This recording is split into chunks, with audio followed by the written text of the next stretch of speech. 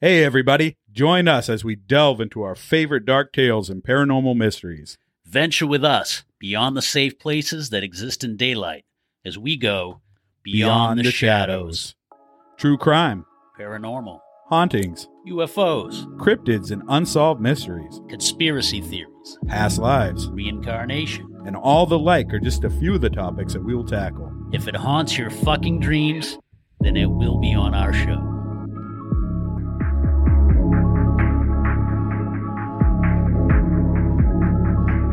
Do you know what the most frightening thing in the world is?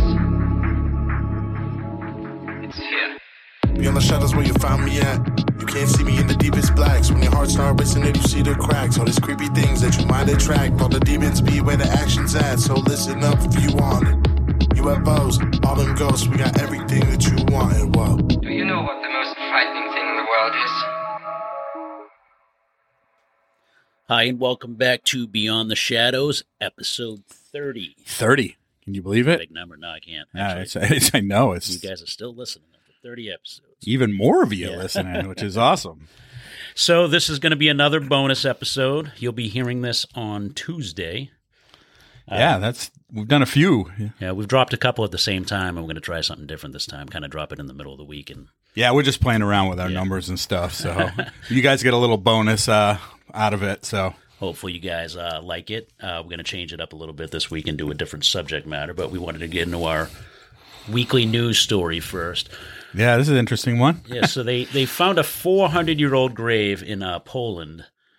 And before I get going to it, I'm curious as to where the line is drawn between archaeology and just flat-out disrespect. Like, I mean, why are you digging up a kid's grave to begin with? You know, when you sent me this, I was thinking the same thing. Is it archaeology when I you're know. digging up people's graves? Yeah, if I was out in the cemetery and you got like a loved one, they're just digging it up. That's not archaeology. It's douchebaggery. Right. So, I don't know if they get permission for this or they just start digging shit up. And Yeah, actually, that's interesting because there's graves everywhere around New England. yeah, I mean, they're not this old, but they're pushing a couple hundred years old. Yeah, well, and sure, yeah. so what? Are we just gonna start calling that archaeology and Yeah, I digging know. them up? You know, people wanted to put a new house in, and that happens here. There are graveyard family graves everywhere. If you want to put in a new house, my neighbor's got a graveyard in his property, and it's why we didn't get to live there because my wife said nope. I don't blame So- her.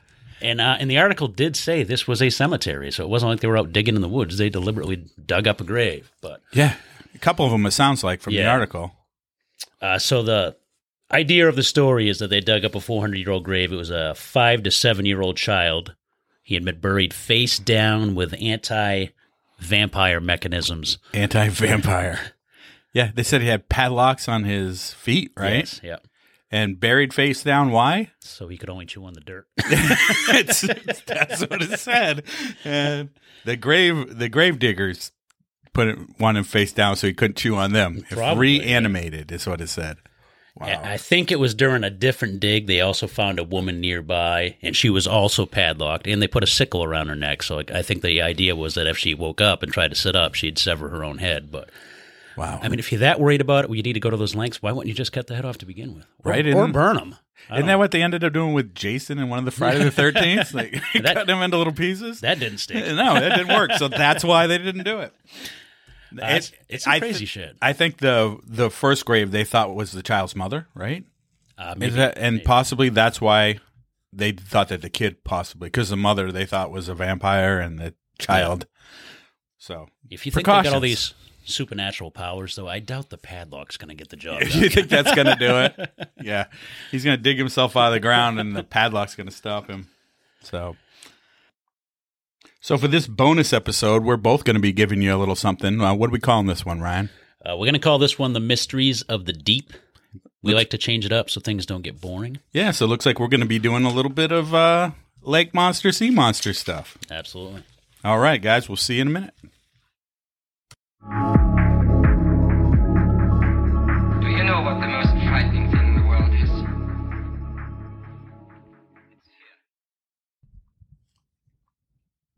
So Gloucester, Massachusetts is a seafaring town known for making a livelihood from the sea. So when the locals reported that they saw something inexplicable in the local waters, their word can't be dismissed due to a simple misunderstanding. Gloucester Harbor is located north of Boston on Cape Ann, which juts out into the Atlantic Ocean. The Gloucester sea serpent was first spotted by a fisherman and 2 local women on August 6th of 1817, but their reports were largely ignored. Not long after that sighting, the captain of a local vessel saw the same creature. He saw what he described as something mysterious boggling around in the water. It was 60 foot long, with a body composed of humps, each the size of a keg, and a body shaped like a barrel. It was shaped like a horse's head with dark eyes the size of pewter dinner plates. It was black, shiny, and leathery. When he got back to town, he told locals and the other captains what he had seen. He was initially met with skepticism and laughter. That is until others began seeing the same creature. On August 8th, Mrs. Amos Story saw what she thought to be a large tree trunk washed up on 10-Pound Beach when she suddenly saw it move. On August 10th, it was seen by Lydia Wanson near Rock Neck, and she thought it to be 60 to 70 foot long. Later that same day, William Rowe reported seeing 100 feet of the creature borne on the water.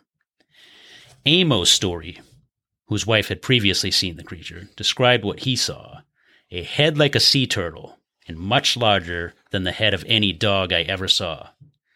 James Mansfield was another who saw the creature, and he reported, quote, his head appeared to be the size of the crown of a hat. The shape of his head I cannot describe, but I saw no ears, horns, or other appendages. Solomon Allen III said I should judge him to be between 80 and 90 feet in length.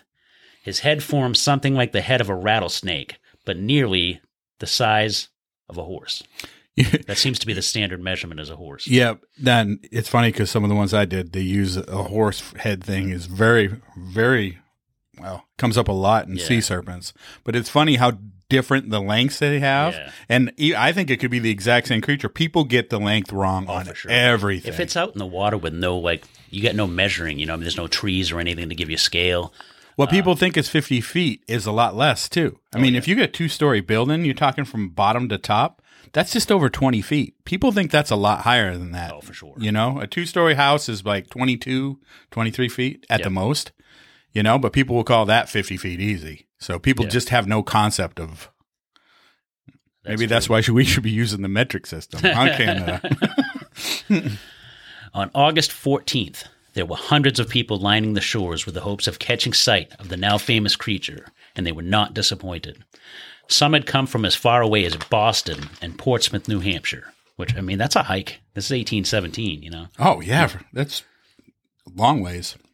The serpent was spotted near 10-Pound Island and further out into the harbor, as far away as Pavilion Beach. The body was brown in color and described collectively by witnesses as resembling the joints of wooden buoys on a net rope, like a string of gallon kegs 100 feet long. Some described the back as being smooth, but some described bunches on its back and said it undulated up and down like a caterpillar. Others disagreed and said that it swerved more from side to side, as though a snake might do. A few observers reported a pair of horns on its head, and some described a forked tongue. To me, it doesn't hurt the credibility that they're all describing it slightly different. To me, it would be more suspect if all of them were saying the exact same thing, because then you're like, okay, they cooked up the story ahead of time, although there are some dramatic differences. Or heard someone else's story and they're repeating it. So actually, when you hear the different stuff, it does both. You think, oh, well, that could be a moose swimming in the water, which I think a lot of times people think that's something. But you're right. The more different they are, there's a lot of similarities, but there are differences. A lot of differences. 2 days later, a witness saw 2 of the creatures actually playing out in the harbor. Natural science and marine biology was still in their infancy, and while Gloucester was a seaside community and its residents were familiar with the sea, most still accepted that there were likely fearsome creatures well beyond their comprehension residing in the ocean's depths. We weren't too far removed from maps containing pictures of dragons in unfamiliar regions and descriptions like, here there be monsters. we're still at that time. Yep. For the most part, the maps aren't like that anymore, but we all accept that there's still crazy shit out there that we can't quite put our finger on. So I used to think that this was all craziness. Well, when I was a kid, of course, Nessie's the big sea monster, and we all believed in Nessie. But then as you get older, you start to think, well, this shit's not real. Then you see some of these videos on YouTube that I've talked about it before. There's one where they think it took a manatee to see. It's the creepiest thing I've ever seen. I'm afraid of the water anyways, and whatever was in that water wasn't something I'd ever seen before. I believe there's sea monsters of some sort out there. You know what I mean? Yeah, I mean, we're not going to know everything that's out in the ocean. We don't know shit about our ocean. Nope. The region was only just beginning to get back on its feet following the devastation of the War of 1812. Then in 1815, a volcanic eruption in Indonesia disrupted weather worldwide, and New England experienced what was called the Year Without a Summer in 1816. Temperatures plummeted in the region, with it even snowing in July. Crops froze to the ground or failed to grow at all, causing great devastation to the region. This was a time where many still believed such events couldn't be explained, were brought about due to the mistakes of man, so some even saw the arrival of the serpent as a harbinger due to man's behavior. The newly formed... If that was the case, we'd be loaded with them now. Oh, yeah. I know, right? Man's behavior hasn't gotten better. They'd be all around Washington. Yeah, no shit. The newly formed Linnaean Society, I think I'm saying that right, of New England, named for the 18th century Swedish botanist Carolus Linnaeus, who developed the first methodical classification of plants and animals, decided to investigate the recent sightings. They thoroughly interviewed witnesses and examined evidence and came to the conclusion that it was highly likely that a sea serpent had indeed visited the region recently. On September 27th, a 3.5-foot creature was discovered and killed via spear near Loblolly Cove, about 4 miles from Gloucester Harbor. The creature was thoroughly examined, and it was determined that it was likely the offspring of the creature seen in the harbor. Members concluded that the serpent itself must be captured. Not long afterwards, a skilled marksman fired at the creature and was positive he had scored a hit, but there was no discernible effect. Captain Richard Rich, Dick Rich to me would be an awesome porn name. Rich Dick, Dick Rich, yeah. Dick Rich, great. Not so much Dick Poor. Yeah, that guy ain't getting laid. It was a well-regarded and highly experienced whaler, and he was encouraged to put together a team to hunt down the beast. He waited for conditions that mimicked those on the previous occasions that the serpent had been seen, and a report came in on one such day that the creature had been spotted near Annisquam Bar. He was convinced upon first laying eyes on the creature that it was at least 100 feet long. He tried and failed on multiple occasions to capture or kill his prey. On September 6th, he again sighted what he thought to be the beast and fired his harpoon on target. When the beast was hauled on board, it was discovered to be a horse mackerel, what would today be known as an Atlantic bluefin tuna. As Rich later explained, he had been deceived by the behavior of the fast-moving fish, which broke the surface as it plunged ahead, leaving in its wake a series of prominent ripples on the water's calm surface, looking not unlike the bunches described by earlier witness. The baby serpent was discovered upon dissection to be a common black snake, and the humps on its back were actually tumors.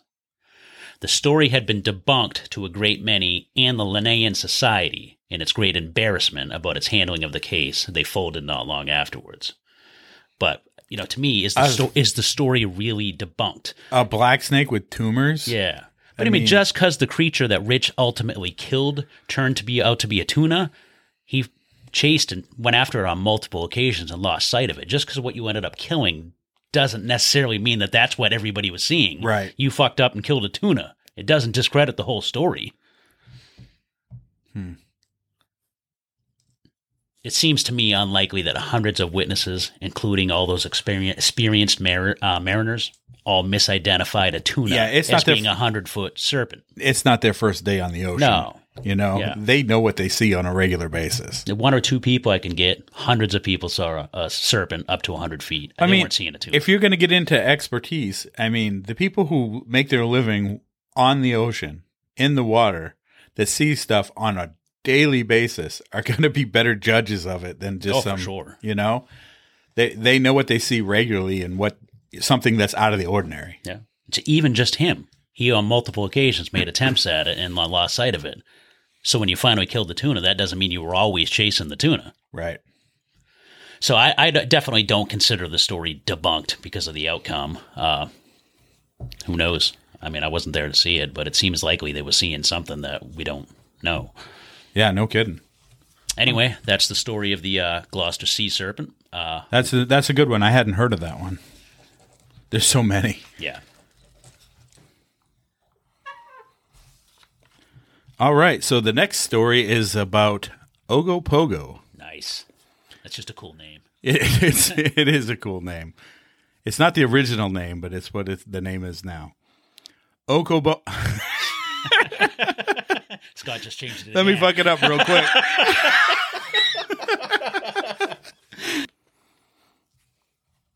So I guess this episode is brought to you by Miller Lite. Hooked on phonics. Ogopogo is a lake monster known to inhabit the waters of the Okanagan Lake in British Columbia, Canada. Okanagan Lake is the largest of 5 interconnected freshwater lakes in the Okanagan Valley. Named after the First Nations people who first inhabited the area. The lake was created when melting glaciers flooded a valley 10,000 years ago. It stretches for 127 kilometers, 79 miles, and has a maximum depth of 232 meters, or 762 feet. That's a big-ass lake. Yeah, it is. And the average depth of 75.9 meters, 250 feet. The lake monster has been mostly described as being a serpentine creature with smooth, dark skin, with a body thicker than a telephone pole and being up to 50 feet in length. The monster has said to move at incredible speeds, coiling its body in vertical undulation and propelling itself with a powerful tail.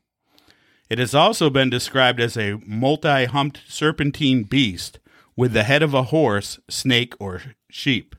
Now, we mentioned that in your story. Yeah, this is standard thing, I think. Yeah. The head of a horse is so odd. Yeah. You know what I mean? And that's why I think some of it is misrepresentation. What I think a lot of, because you hear them and they'll be like, it's a horse or it's a sheep head or whatever.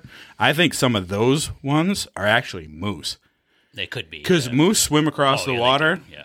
And I could tell you a story about a moose coming across the water. Yeah, up the camp up Maine, I've seen moose in the lake before, and with the wake behind them, the way the head pops up over the water and then the wake behind them, you could easily... You would think that was something, and if you're misinterpreting how far away it is. Yeah. But I'm not necessarily saying that's what all of them are for sure, but definitely some of them. There's a lot of grainy pictures of a lot of these monsters and serpents and whatnot, though, and from some of the pictures I've seen, it does kind of look like a horse head, It does. Yep, it does.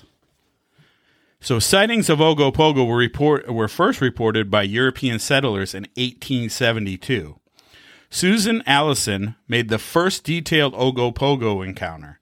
She was the first non-native person to live in the region. Establishing relationships with the native people, she reported seeing the creature soon after moving to the area.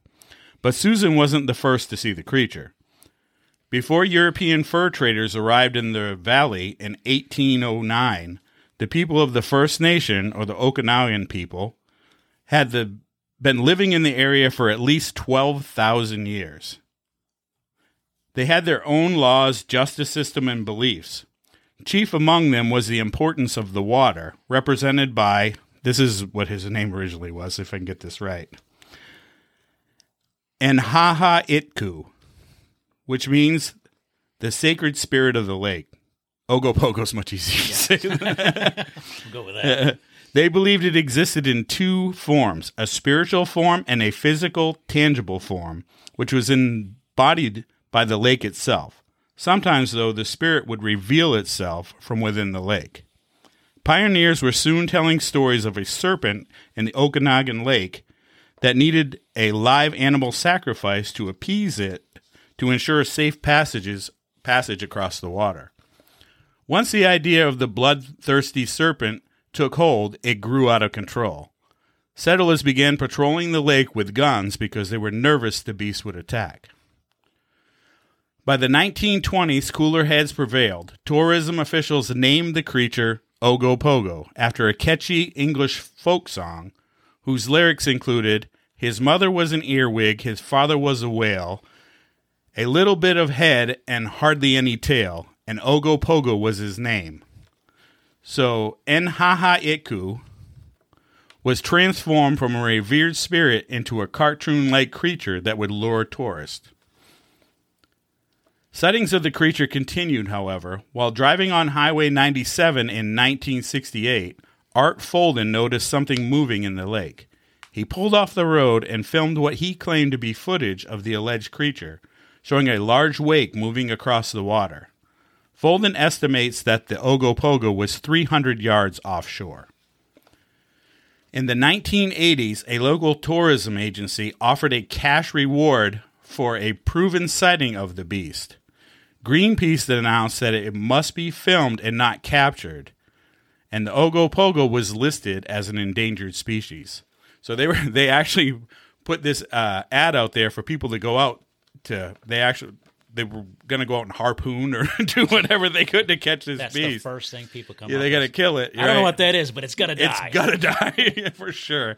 So to stop it, they actually made it an endangered species in case somebody actually did come across it. They didn't want them to kill it. So Makes sense. So Ogopogo is on the endangered species list. But we don't even know what species it is. We don't know what it is. No, it could be a moose. It could be a sea serpent.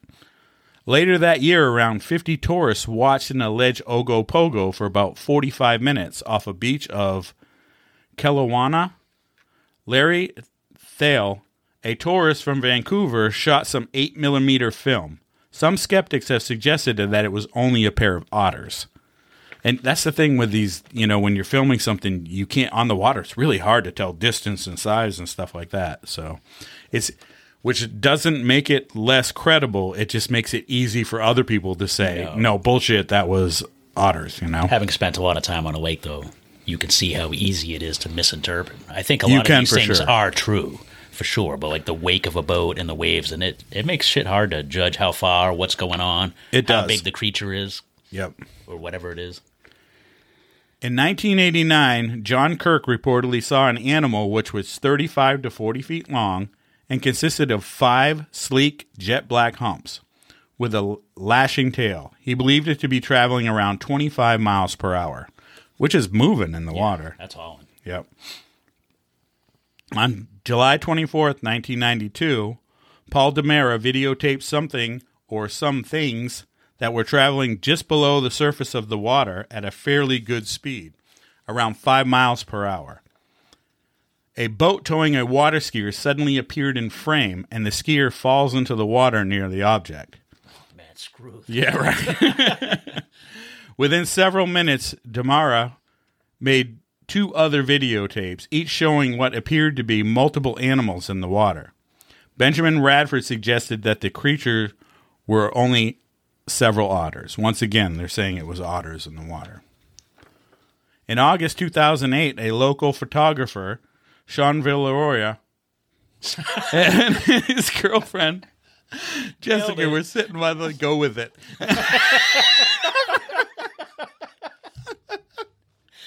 When I keep going, you just pretend it's right and you go along. He unsubscribed. They're all gonna by the end of this. Sons of bitches.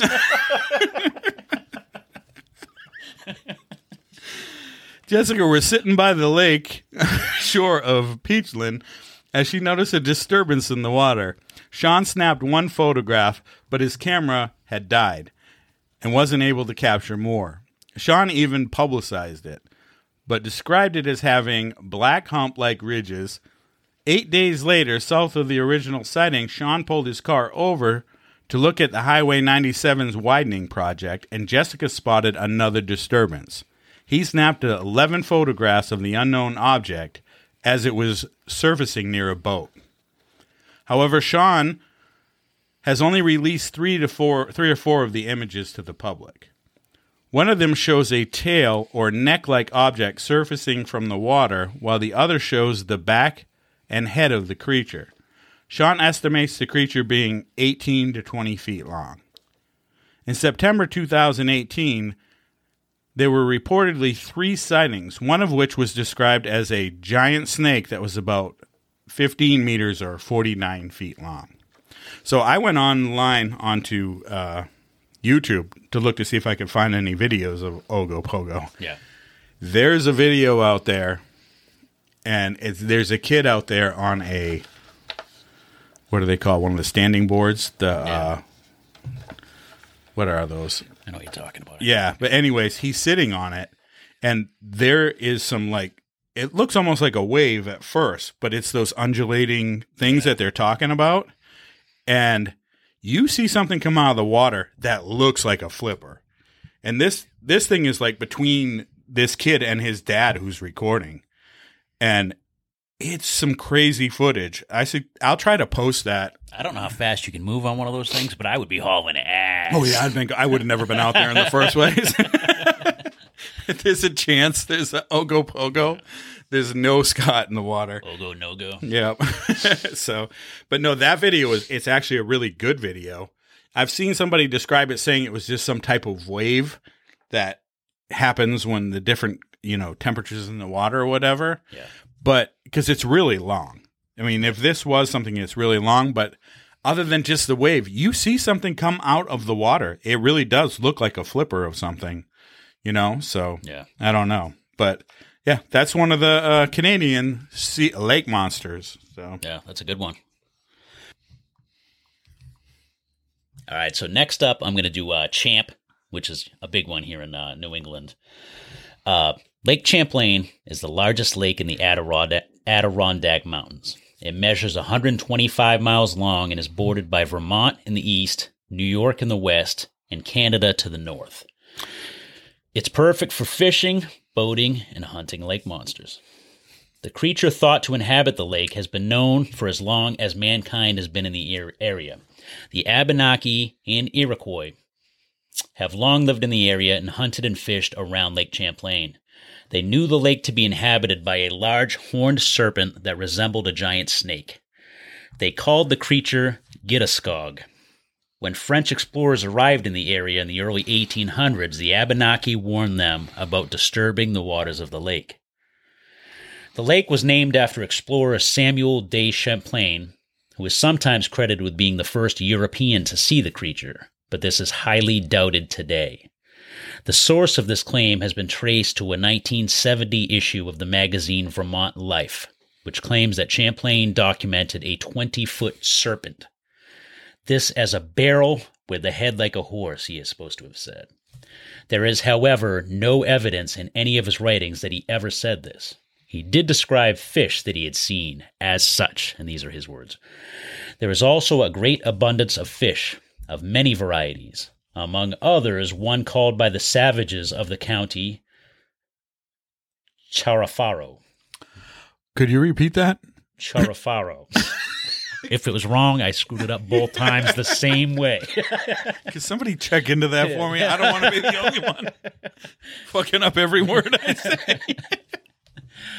Charafaro varies in length, the largest being, as the people told me, 8 or 10 feet long.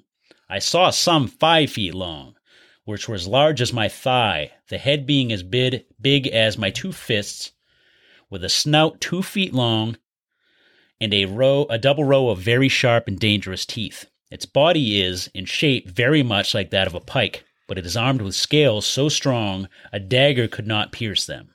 Its color is silver gray. It is believed that he was describing a fish of the gar class, which includes lake sturgeon, known to still inhabit the lake today. So that's definitely probably what he was describing, but an 8-foot sturgeon is plausible, but that's a big fish. Yeah, very, very big fish. A lot of them, sturgeon's one of the things they claim for a lot of different, lake monsters for that's sure. That's a scary, if you're swimming in a freshwater lake, a 10-foot fish, holy shit. Sturgeons get huge. Yeah, they do. They do. There was one caught when I was a kid, right over here, like the next town over, and some guy caught, it was like a 10 or 12-foot long sturgeon in that small creek. Yeah. And he pulled it out of the water and got in all kinds of trouble because it was an endangered species. And he beat it to death. Thought he was going to make the headlines. Yeah, he was in the paper for sure. He made the police log instead. Definitely made the paper for killing a rare sturgeon. The sightings of Champ, as the creature became affectionately known, have continued since then, well into modern day. An article from the Plattsburgh Republican actually mentions my first sea creature alongside Champ in an 1819 report titled The Cape Ann Serpent on Lake Champlain. A man said to be named Captain Crum had sighted an enormous serpentine creature on the lake that he estimated to be 187 foot long, which is an awkwardly specific. That's a lot bigger than the 20 foot they said earlier. Yeah, but you're given an estimate. How do you arrive at that? Just round up, man, or something. Not 200. No, that's too big. It wasn't 186. 150? No. And he also estimated it was approximately 200 yards away from him. He said the creature's head reached up to a height of about 15 feet out of the water. I mean, that's just huge. That's so high up out of the water. That would have to be just a gigantic. Yeah, I don't even know like how that would work. Like scientifically, if you showed like a side view, like how the hell he would get his head that far out of the water. I don't know how that would work. He also said that he saw it being pursued by 2 sturgeon and a billfish. He said that it had 3 teeth, eyes the color of peeled onions, 3 teeth, with a belt of red around its neck, and a white star on its forehead. Okay. This dude is just giving for me way too much detail at an extreme distance. So that he had a star on his head. It had 3. It was a hillbilly. Fucking had 3 teeth from 200 yards away. He's giving all that detail. I'm like, come on, bro. Wow.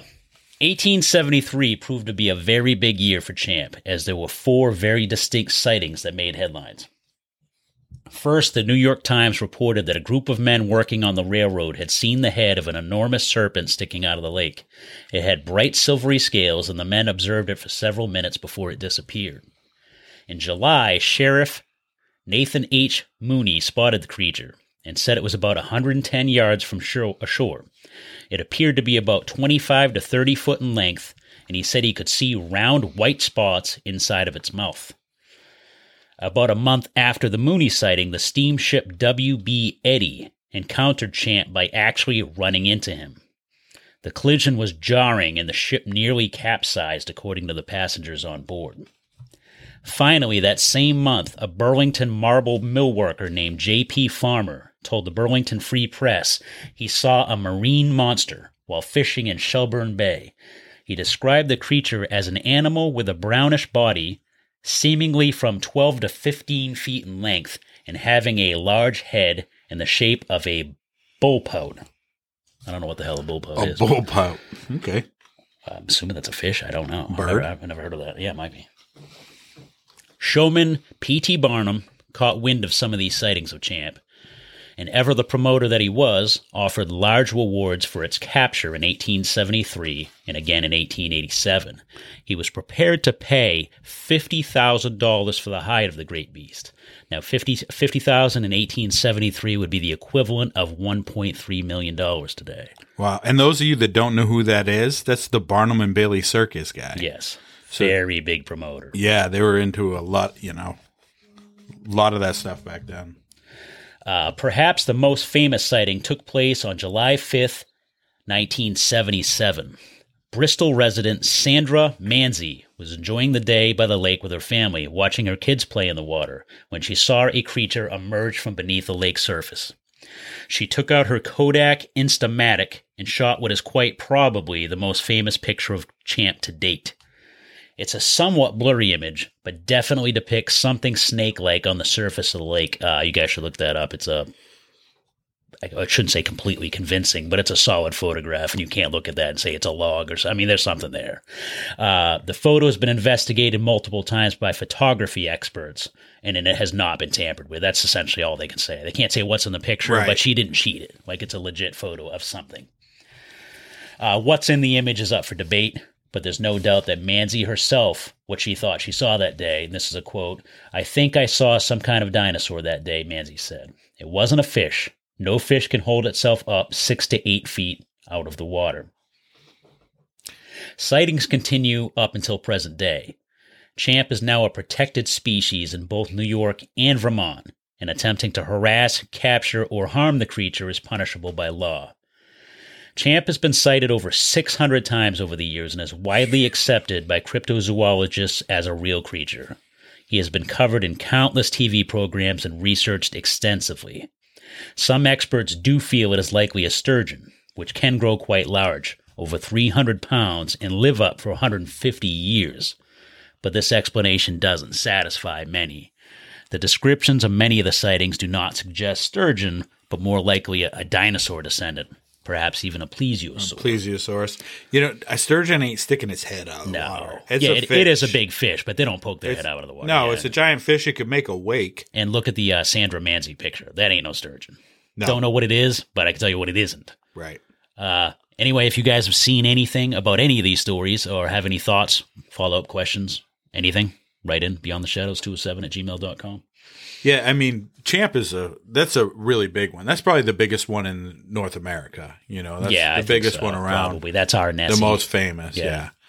So, that's a good one. All right, we got one more for you guys. All right, so for our last creature, we've got another one coming out of Canada. Nice. Seems like Canada seems to be loaded with the creatures. Yeah, I mean, some good crypto. Champ is part. That's in Canada too, right? That lake goes the up lake into extends Canada. to Canada. Yes. Yeah. So, Champ could be Canadian.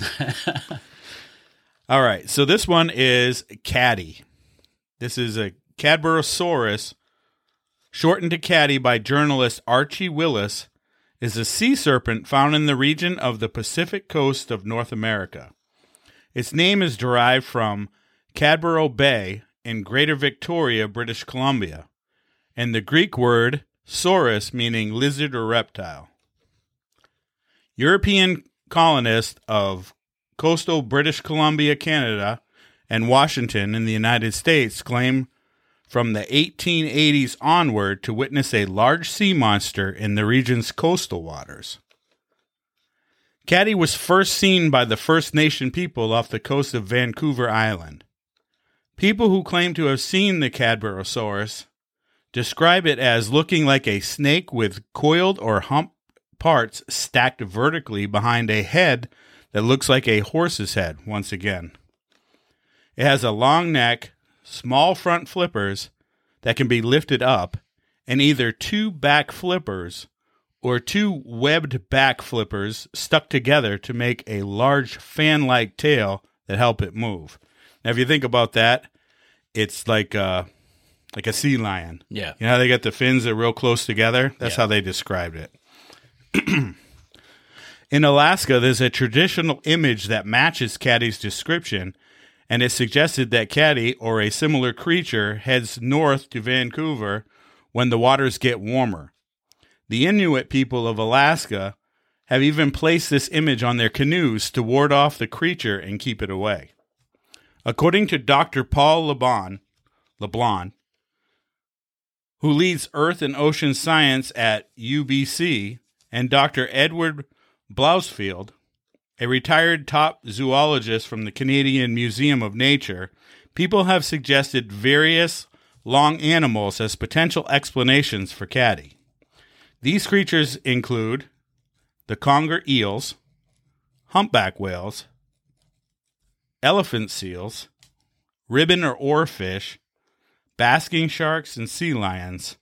However, LeBlanc and Blousfield argue that none of these known animals match the specific characteristics reported in over 200 sightings collected over the century.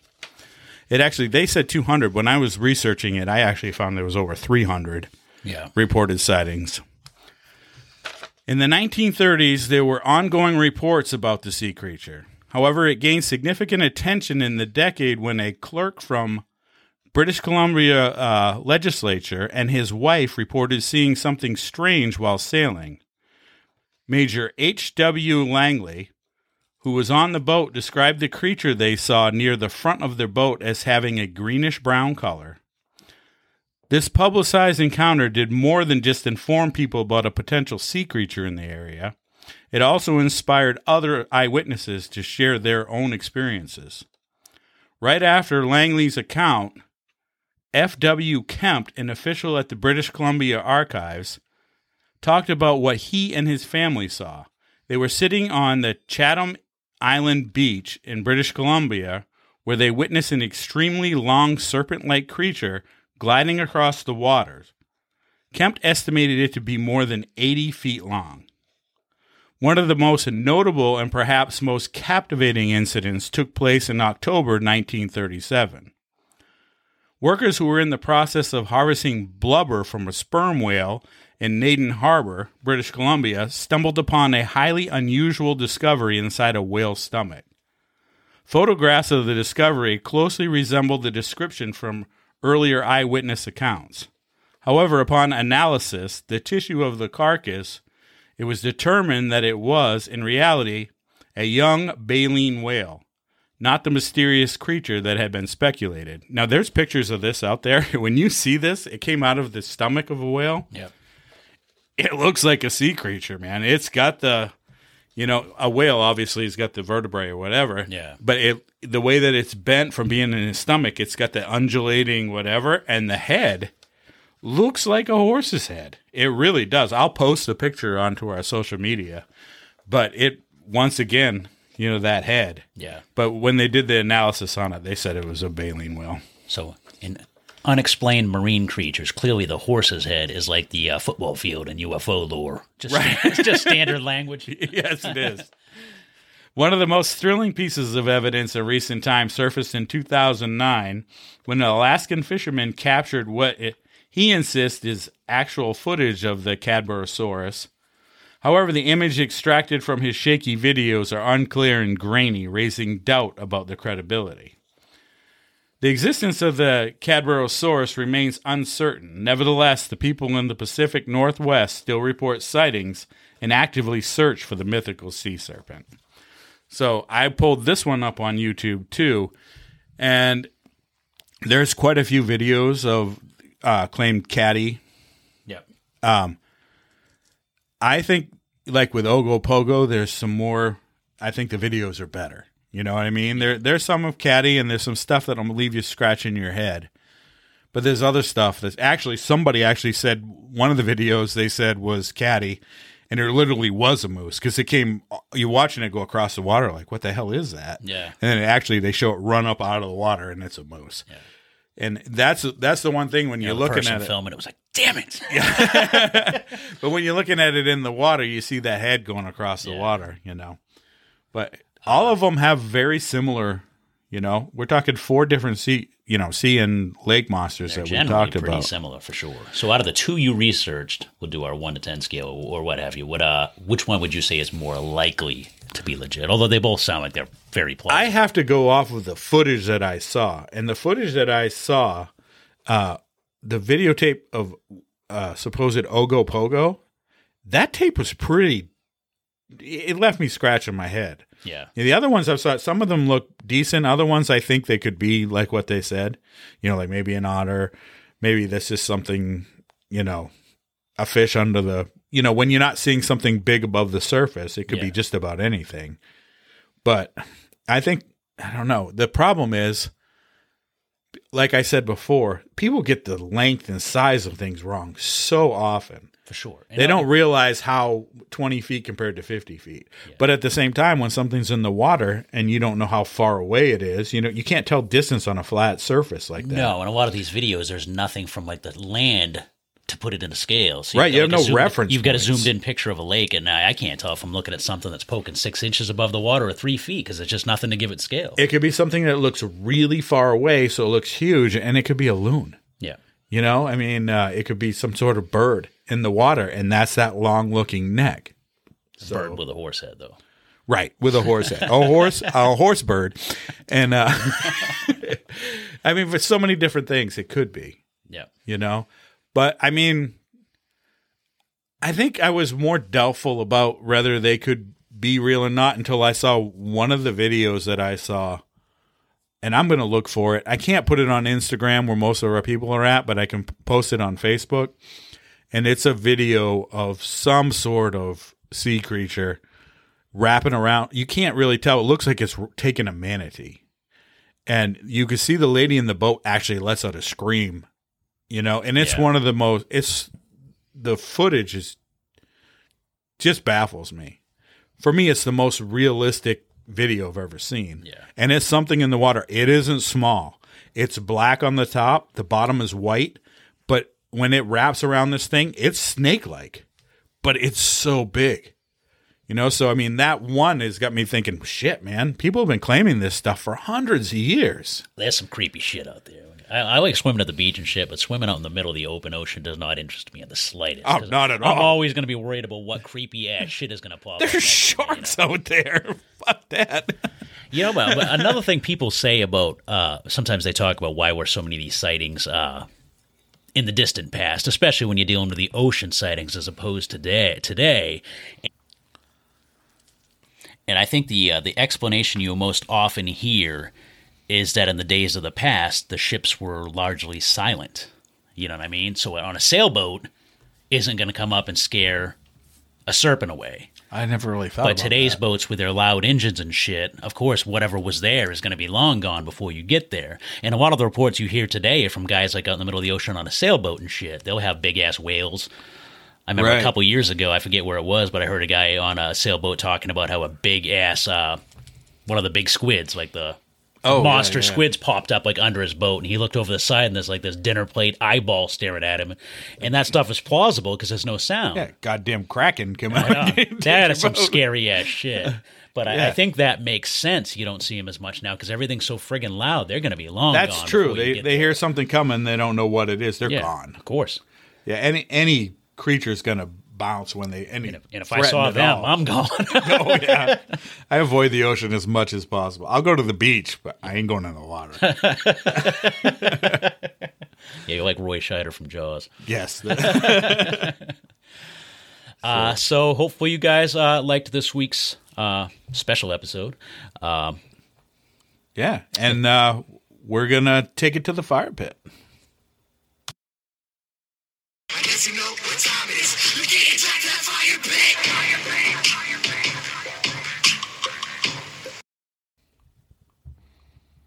All right, this fire pit's coming from Big Ben. Hey, it's good to be back in the fire pit. I have another story for you. When I was a baby in 1980s Queens, New York, basically a newborn, I had gotten really sick. And my mom, my aunts, and family would tell me I just got this bad fever and I was just in constant pain. And they brought me to the doctors, and the doctors weren't sure. They thought it was one thing, they thought it was another, but I was burning up and getting worse. My grandmother is from Ecuador. My mom was born in Ecuador. I'm first generation. In Ecuador, they still do a lot to believe in voodoo, paranormal, mystical things. It's still very much real there, even to this day. So my grandmother, the same way you would take a temperature with a thermometer, does some kind of ritual with an egg and cracks the egg. The egg shows and turns the yolk into what looks like an eye. And that's a sign that I had been cursed, that there was an evil eye on me. And, I never got the part of the story where it came from, but that was what they said. And my whole family immediately started praying, and they got me to a priest, and they did another ritual. That I don't know the name of it, but ultimately this ritual healed me. From a very young age, I was exposed to this supernatural world at that point. As an adult now, I've got the evil eye sigil tattooed on my body, and I wear the necklace basically 24 hours a day, 7 days a week, just because you never know when someone may want to curse you. Another crazy story from Ben, man. That's some not. badass stories. I mean, as a baby, he's already pissing people off. He's getting cursed as a baby I've been cursed at quite a few. all the time. Yeah, it's pretty normal for I have a us. few evil eyes too, probably. We appreciate the story, Ben. And hey, Ben's got a movie in the works right now. It's Meth Gator. You check that one out too. Yeah, that sounds badass. It's going to be It's like fun. Cocaine Bear. Yeah, absolutely. You guys write in with your own stories. If you've got any, please, to be on the shadows, 207 at gmail.com. We'd love to hear from you. You can hit us on any of our social medias. We're on every one of them. It's Beyond the Shadows, Instagram, Facebook, all of them. I'm going to go through them all. You know them. We're on them. So we appreciate it, guys, and we'll catch you on the next one. All right, later, guys.